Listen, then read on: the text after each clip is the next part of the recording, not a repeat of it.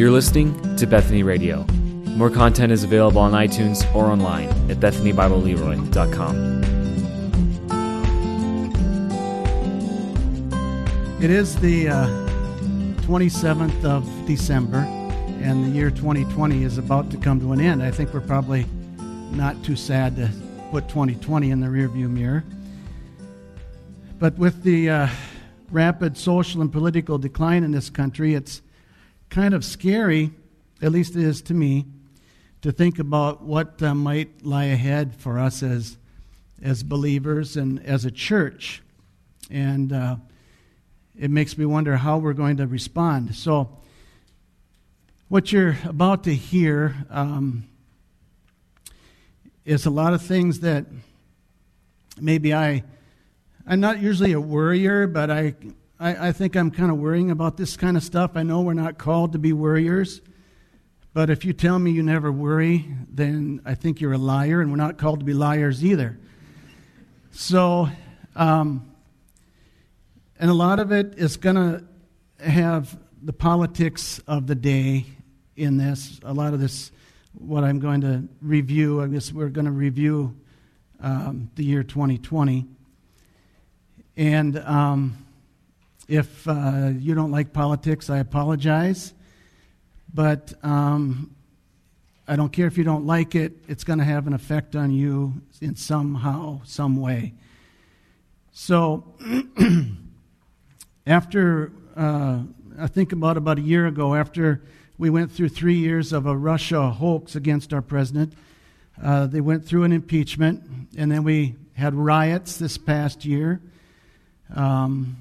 For seemingly no reason, and now we're in the midst, I guess, of a severely compromised election that isn't over yet, and we don't know how that's going to end up. In about a little over a week, there's an election in Georgia that will determine the balance of power in Washington of who will control the Senate. But after all those things, I think the thing that I guess concerns me or bothers me the most is the way our left-wing politicians seem like they're handling the pandemic. Sorry, I gotta keep watering the...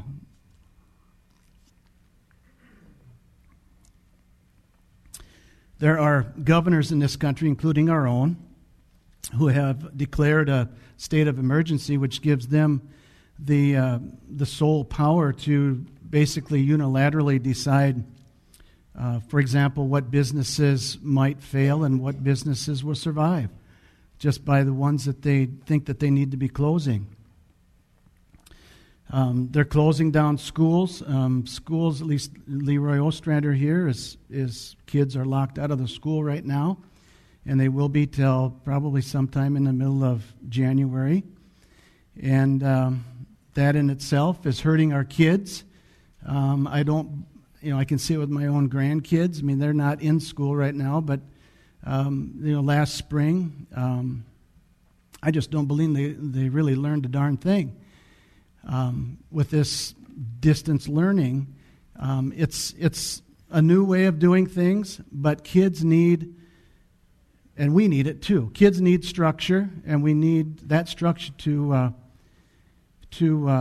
teach us the discipline to stay on task and stay focused on things. The other segment of our society that's suffering a lot is our elderly. We think we need to lock them into nursing homes and assisted livings like they're prisoners and keep them away from their families.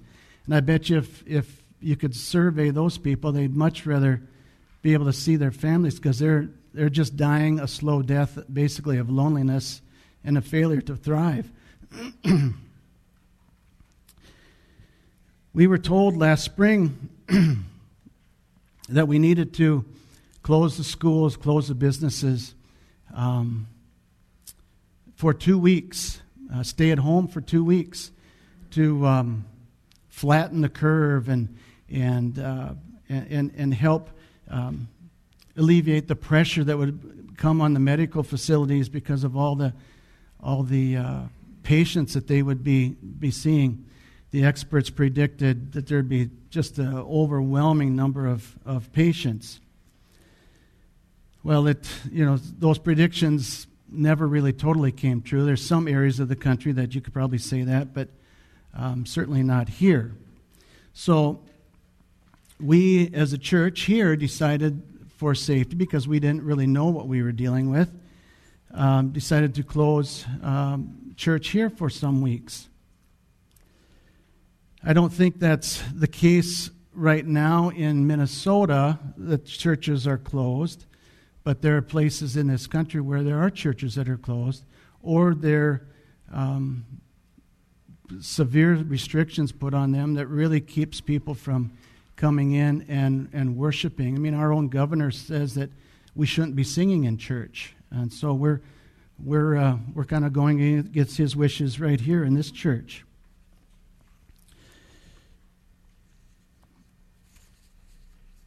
When we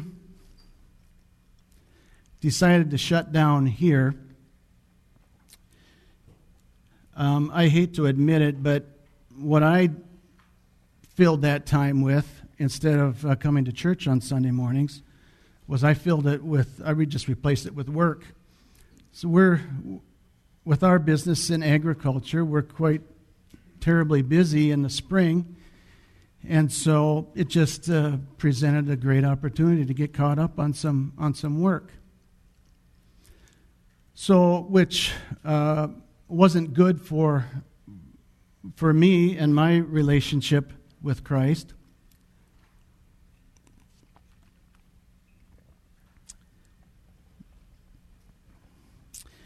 I describe it this way: if you move away from your hometown and you you move away from your close friends that you might see and hang out with and talk to on a regular basis, you move away and you might call them once a week. Then it's maybe every other week. Then it's maybe once a month, and pretty soon all you're doing is exchanging Christmas cards with them once a year, and you really have no relationship. So that's kind of what my relationship with Christ I felt was deteriorating like through that time when we weren't in church. And I know that we should read our Bible daily and pray and all those things, and we do that. We need to do that. But it's just not the same as I take that back. State this differently.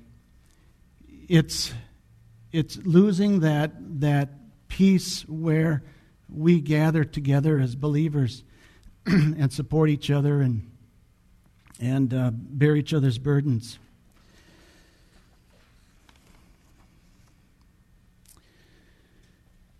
So I don't know what you guys think, but after seeing how the politicians are handling this thing, it seems like it's more politics than it is medicine or safety or science, whatever you want to say. But I just fear that our religious liberties and our freedoms, might be challenged or maybe even taken away sooner than we might think. I can remember hearing about these type of things back when I was a kid. Back in the 70s, I remember those, probably not very many of you guys remember these, but those Left Behind movies and some of the things that, we saw in those, and, that's a long time ago, and I still remember a lot of that stuff. So it had an effect on me. As Grant would say, I attached an emotion to that memory. But many of today's politicians have a socialist mindset where their desire is to force us to replace God in our lives and force us to be dependent totally on the government. I can't remember who it was. I think it was Andrew Chang that said he would like to see us all be mandated to get this COVID vaccine and have to carry a card around with us so that we could either travel on an airplane or go into certain buildings or stores.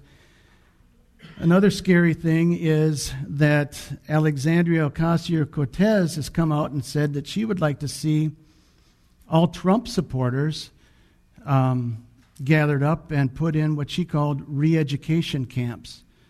So it kind of sounds a little bit like Nazi Germany to me, but I know that Donald Trump is not our savior, and I know that all Trump supporters are not Christians, but there are many Christians around this world that are suffering those same kind of things. In communist China, you have to meet with fellow believers in secret, and you risk being thrown in prison or worse. I just think that we really take our religious liberties and our freedoms for granted in this country. And so, like I said, I'm not normally a worrier, but these are things that seem like they're on my mind nearly every day. So, now comes the sermon part of the sermon. So you guys, probably some of you are saying, well, it's about time, or others are saying, well, I wish he would just get done and we could go home and have our Christmas goose. But anyway, so when I think about these things, it brings a lot of questions to my mind. And believe me, I have a whole lot more questions than I do answers. So we could talk about this kind of stuff all day long. But there are just some questions, and I've got maybe 3 points that I can feel like I can use to try to get my mind back on track, back on Christ and what it needs to be on, instead of worrying and fretting about what's going on in the world. So some of these questions are, and you've heard me ask this one before. If I were arrested, and we have a cop in the house, I believe, today. If I were arrested or accused of being a Christian, would there be enough evidence to convict me? So I'm not totally talking about checking all the boxes, like I come to church on Sunday, go to Sunday school, go to Bible study, read my Bible every day, and so forth. That's great. We do need to do all those things. But it's also part of, how do I live my life outside those doors, out in this community? How do I conduct business with people in the community? How do I treat my wife and my family? My wife doesn't always get treated like she's a queen, but most of the time she does, but not always. Another question I would have is, how should a believer stand up for their faith in a country that is becoming more and more anti-Christian? How should we as Christians and as a church respond to these things? How should we respond to any trials in our lives? With all these types of problems, and we have our own personal problems. They might be financial, they might be health issues, maybe mental health issues. We all have our own sets of problems. So how do I get any joy out of my Christian life with all these things to worry about and be anxious for?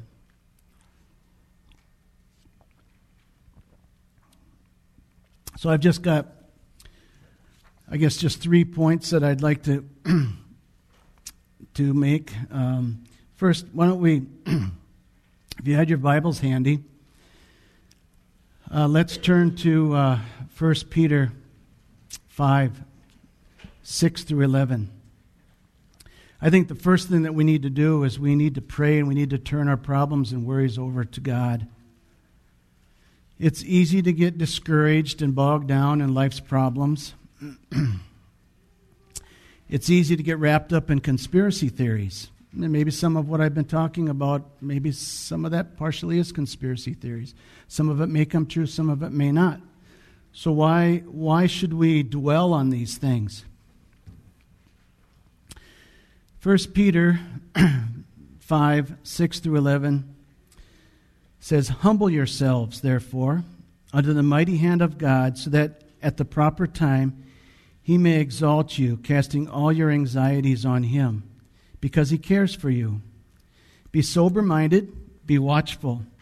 Your adversary, the devil, prowls around like a roaring lion, seeking someone to devour. Resist him, firm in your faith, knowing that the same kinds of suffering are being experienced by your brotherhood throughout the world. And after you have suffered a little while, the God of all grace, who has called you to His eternal glory in Christ, will Himself restore, confirm, strengthen, and establish you. To Him be the dominion forever and ever. Amen." So when it says resist Him firm in your faith, I think that to me that applies to having knowledge of God's Word. We are told in God's Word that we should always have an answer. Knowledge is a strong tool that He has given us to put in our toolbox to have that answer, to stand up for our beliefs, stand up for Christ in this world. Second thing that I believe we need to do is we need to focus on God rather than dwelling on these problems and these issues. So if you turn to Philippians 4, we're going to be moving around here quite a bit here right now. Philippians 4 kind of gives us some guidelines on how to do that. So Philippians 4 through 8. 4 through 8. "Rejoice in the Lord always. Again, I will say, rejoice. Let your reasonableness be known to everyone. The Lord is at hand. Do not be anxious about anything, but in everything by prayer and supplication, with thanksgiving, let your requests be made known to God. And the peace of God, which surpasses all understanding, will guard your hearts and your minds in Christ Jesus.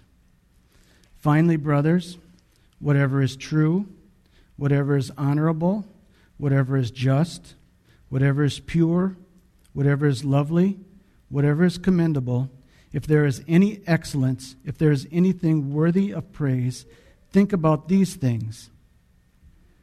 What you have learned and received and heard and seen in me, practice these things, and the God of peace will be with you."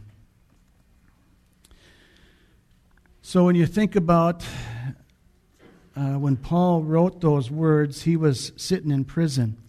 And when they talk about reasonableness, I believe that means contentment. So it gives us probably a little bit different perspective when he's sitting in prison talking about being content and not being anxious. The third point I'd like to make is I think we need to that we can experience joy in our Christian life through community. What do I mean by community? This is community. So, when we were closed for those few weeks, you guys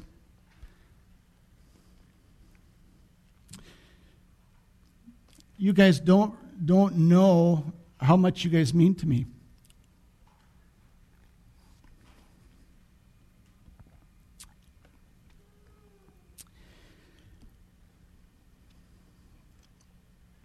I really developed an appreciation for all of you and the fact that we gather together here together every Sunday morning and study God's Word. In Sunday school, we sing praises here in the morning. And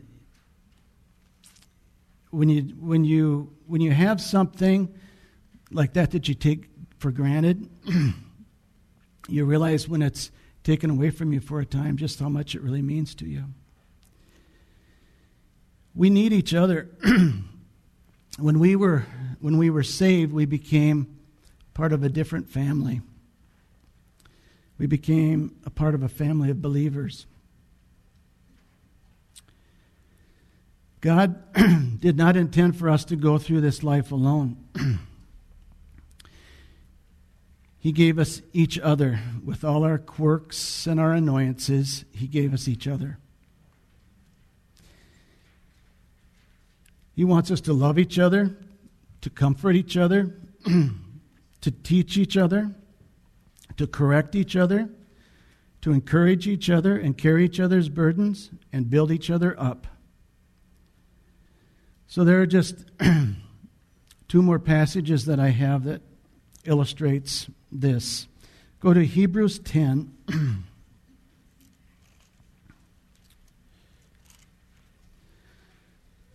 23 through 25.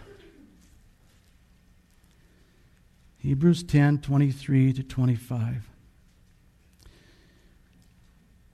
Let us hold fast the confession of our hope without wavering, for He who promised is faithful.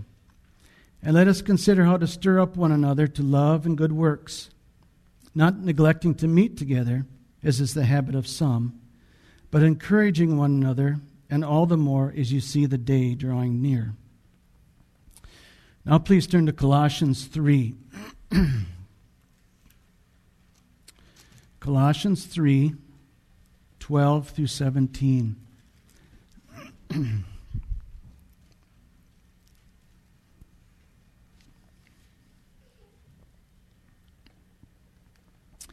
Verse 12.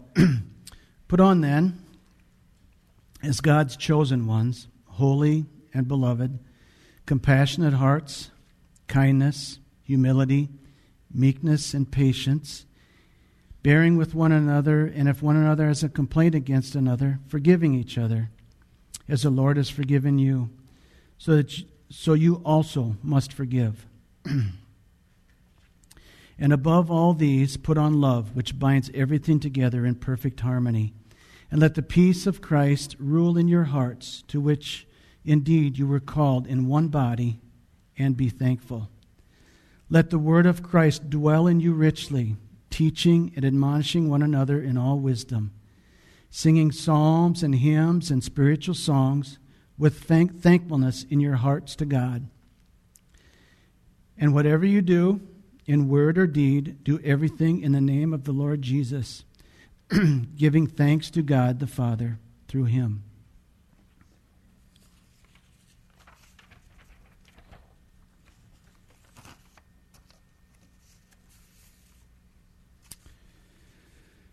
So those are just three, I guess, tools or whatever you want to say that I use, and maybe you can use to try to get yourself back on track when you're worrying about things, or when you're overwhelmed or with problems of the day or in your own lives. I think these are ways that we can help experience joy in our Christian life. Joy is actually one of the fruits of the Spirit. And as Christians, we should be the happiest, most joyful people on the face of this earth, because we are the ones that have the hope of eternal life with Christ. I may have more questions than I do answers, but I do know one thing. The ultimate answer is Jesus. And I know that I need Him every day, and I'm sure that you do as well. So I guess if the worship team would like to make their way up here, I just have one little thing I'd like to share. And it's It's something that I heard on the radio a while back. I think I may have shared this in the past, but I heard Dr. Ray Pritchard read this on the radio, and it's as long as it's still the Christmas season, I'd like to end with this. If our greatest need was education, God would have only sent us a teacher. If our greatest need was money, God would have only sent us a banker. If our greatest need was advice, God would have only sent us a counselor. If our greatest need was pleasure, He would have just sent us an entertainer. But God saw that our greatest need is forgiveness. So He sent us a Savior. He sent us Jesus, Christ the Lord. He came from the glory of heaven to live on this earth as a man, experiencing life as we do, although without sin. He suffered and died on a cross for me and for you. He rose from the dead. He defeated death so that we could have eternal life with Him. He alone can save us.